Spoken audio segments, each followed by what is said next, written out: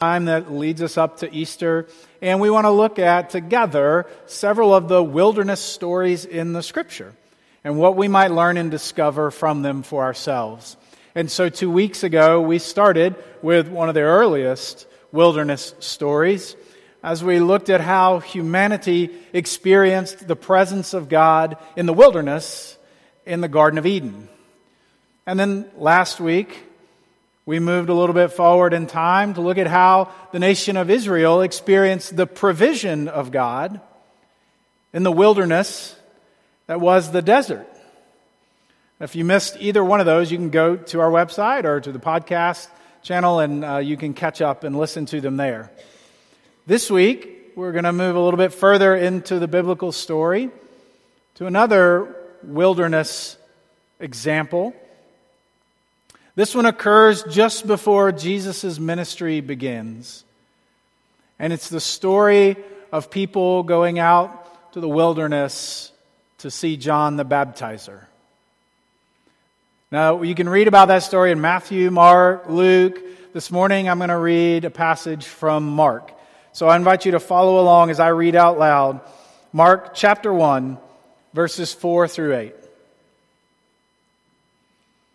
John the Baptist was in the wilderness calling for people to be baptized, to show that they were changing their hearts and lives and wanted God to forgive their sins.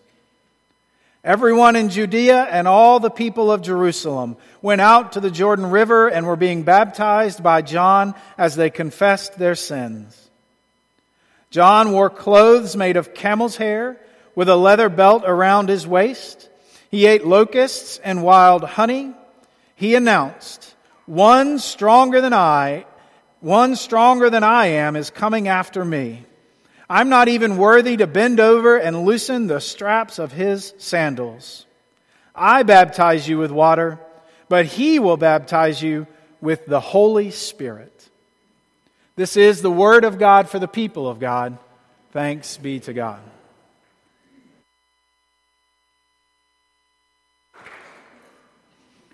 Amen. Thank you. You know, this scripture that we just read about John the Baptizer, it's a little different twist on the wilderness story from the first couple that we've heard. You know, Adam and Eve were born in the wilderness. The Israelites were brought to the wilderness and through the wilderness by God and Moses.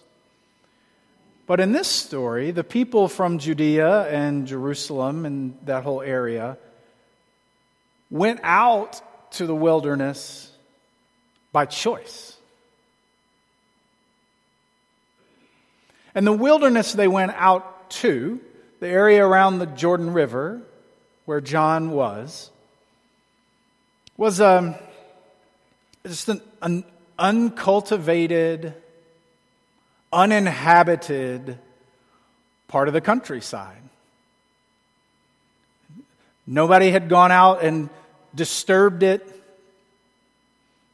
built it, farmed it, any of that. Truly just an uninhabited area, a wilderness. And in that way, unfamiliar to the people. It's not a place you normally went to. And in fact, when we go to those uninhabited, truly uninhabited, uncultivated, unfamiliar places, it can feel a little bit discombobulating, isolating sometimes. It throws you off your rhythm, what you're used to. We just prayed for this team that's going to be going to El Salvador on a mission trip, and that reminds me of a wilderness type experience like this I had the first time I went on an international mission trip or a trip outside the continental United States. We took a team from the first church I served down to Mexico to help build a church building for a newly formed community of faith down there. But their village was about a half day travel out from the nearest city, right smack dab in the heart of Mexico. And again, I had never been on a trip like that. I was brand new to ministry, so this must be what you do. And so we went, and I went not knowing exactly what to expect, just knowing that I was going way out of my element to a place that was unfamiliar.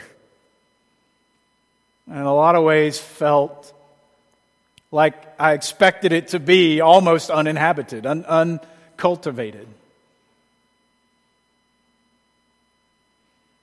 And those kinds of experiences, those kinds of wilderness experiences where we leave our comfortable context, go somewhere unknown to us that maybe is less industrialized or less commercialized, where there are deep needs that we're not accustomed to, places and experience where there may feel like there's more questions than answers.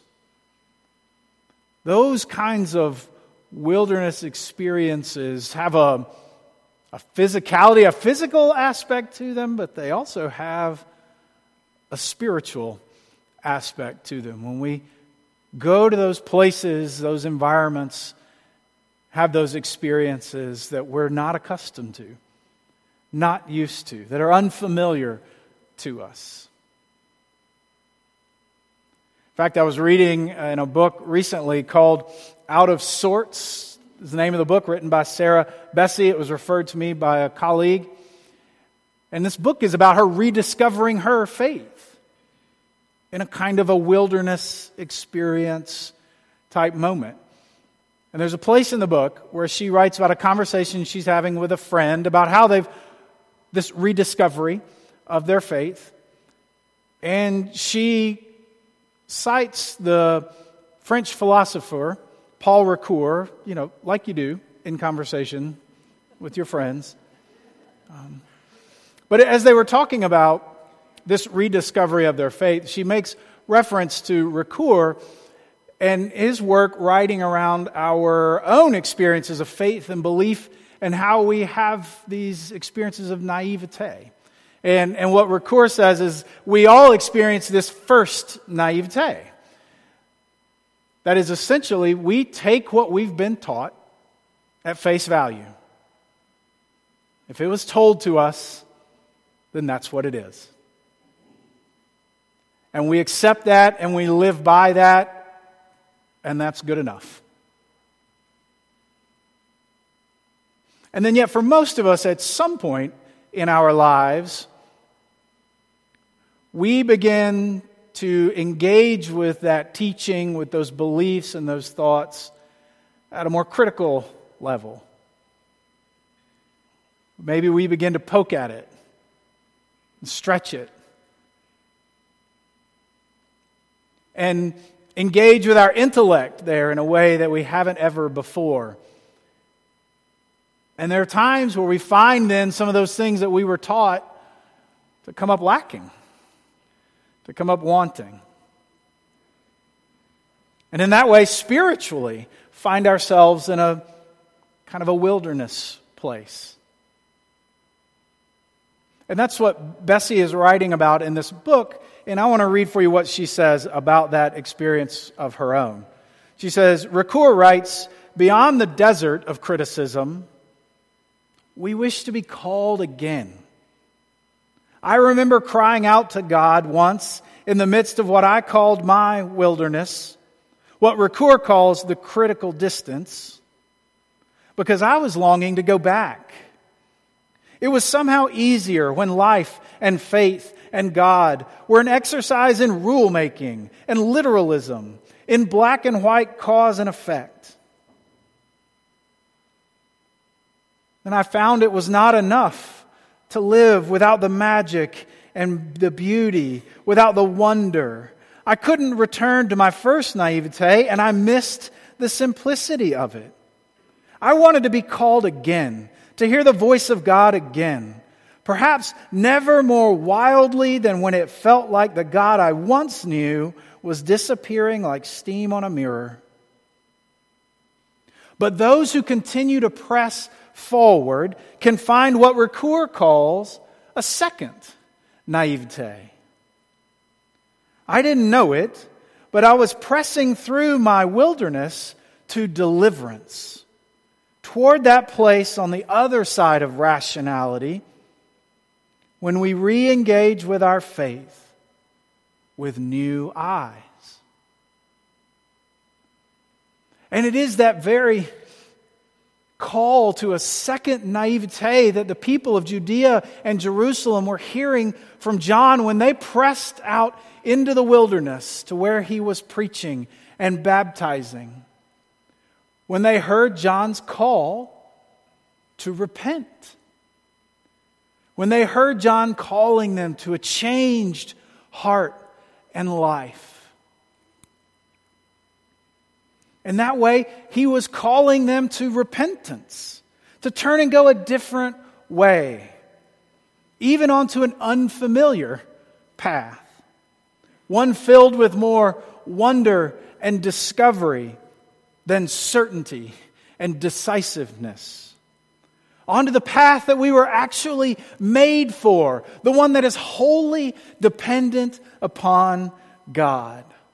John was calling them to a change of heart and life, the kind of change that we experience in the wilderness.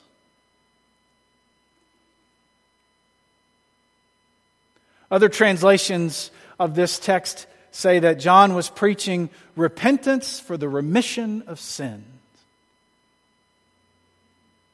That turning from one way to another, like Betsy was talking about with the kids. Maybe another way, a more thoughtful way to understand that concept of repentance is not just a turning in this situation or that, but it's a change of orientation altogether. A reorienting of the direction of our lives. A widening, a broadening of our understanding of God's presence with us. Repentance. John was calling them out of their constrained and concreted beliefs into an adventure of faith, into a second naivete.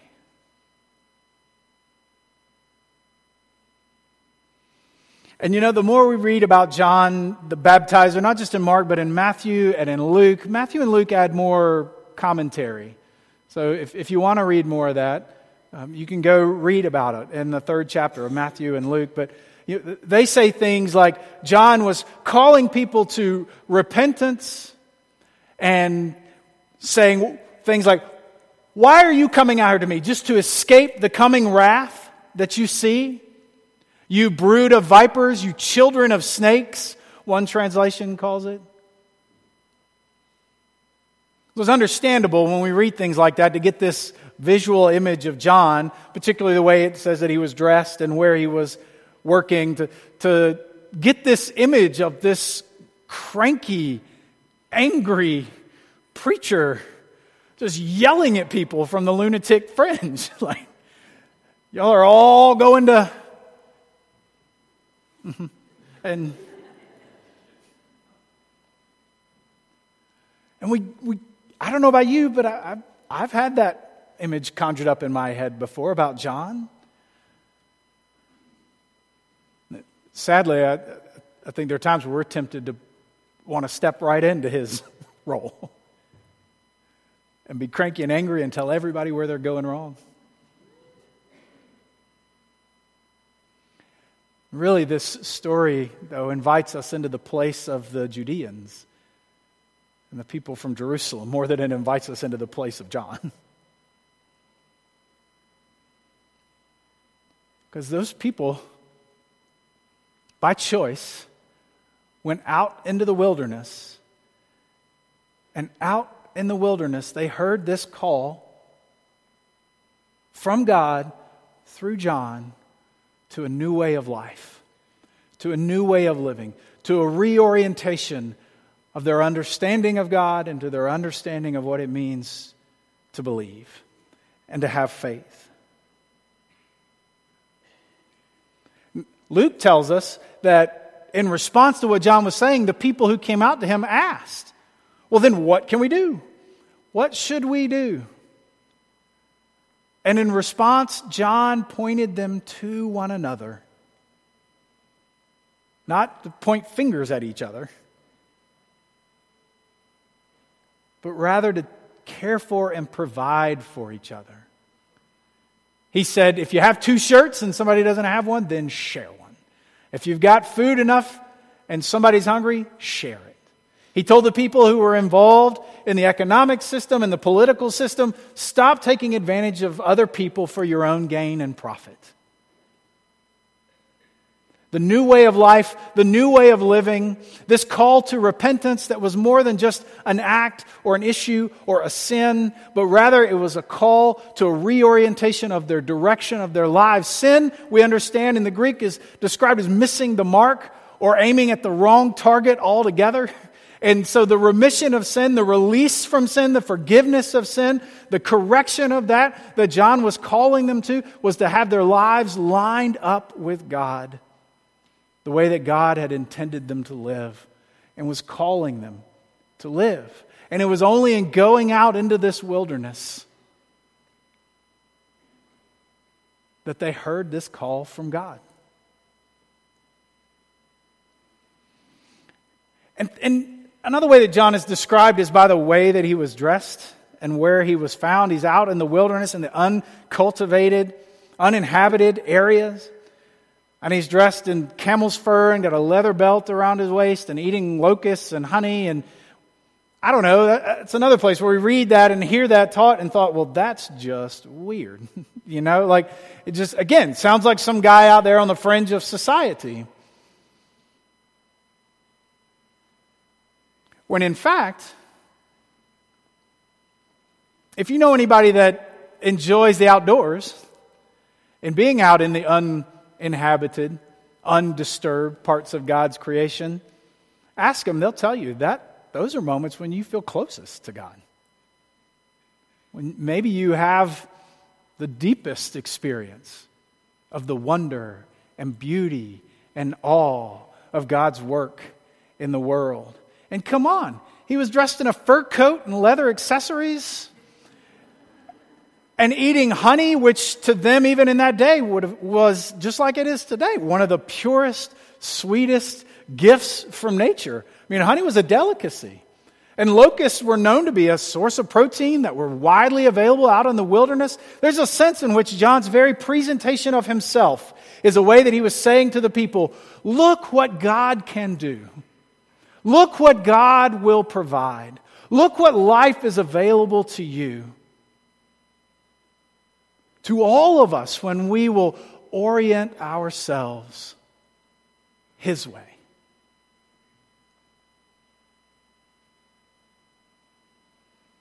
This call to repentance came when they were willing to take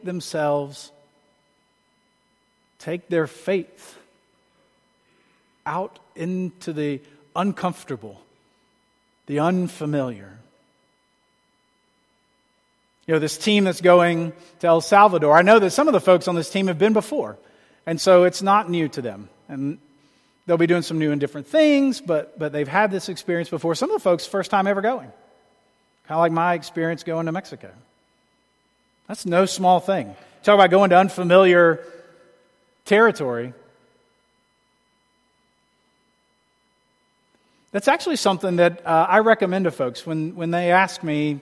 They say, okay, I feel like my faith, my Christianity, my walk with God is maybe getting a little bit stale or routine. I mean, mission trip is one of the things I recommend for folks if they've never been on one. As an opportunity to take your faith somewhere you've never been. As an opportunity to go into the unfamiliar, the different, the experience or the place where your footing might feel a little bit less certain. as an opportunity to be wholly dependent on God.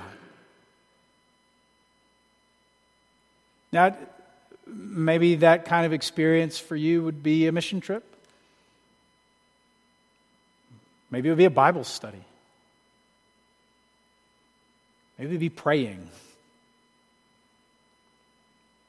Maybe it would be a conversation with somebody about your faith or your shared faith, or somewhere that you're uncertain or struggling in your own life.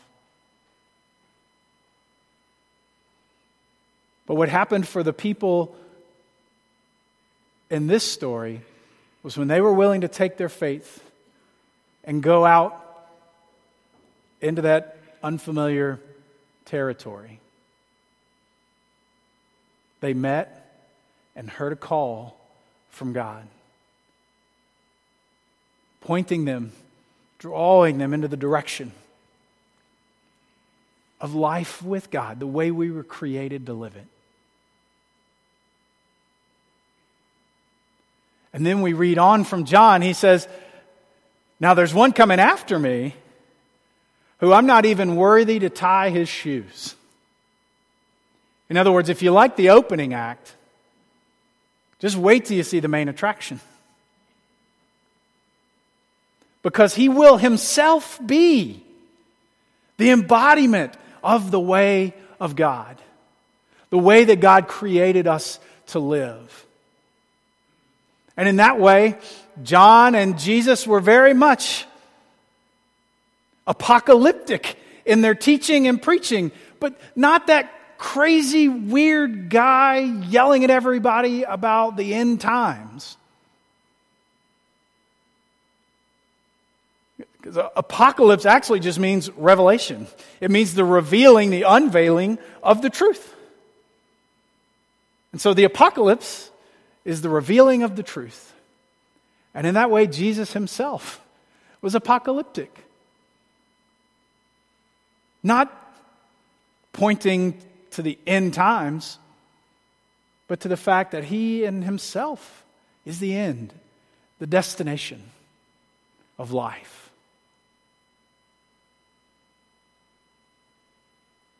And he invites all of us into that life, into that living. And there are times where a step in that direction means taking our faith and going out into the wilderness with it, somewhere we've never been before, trusting that God will meet us there and show us the way to life everlasting. Amen. In just a minute, we're going to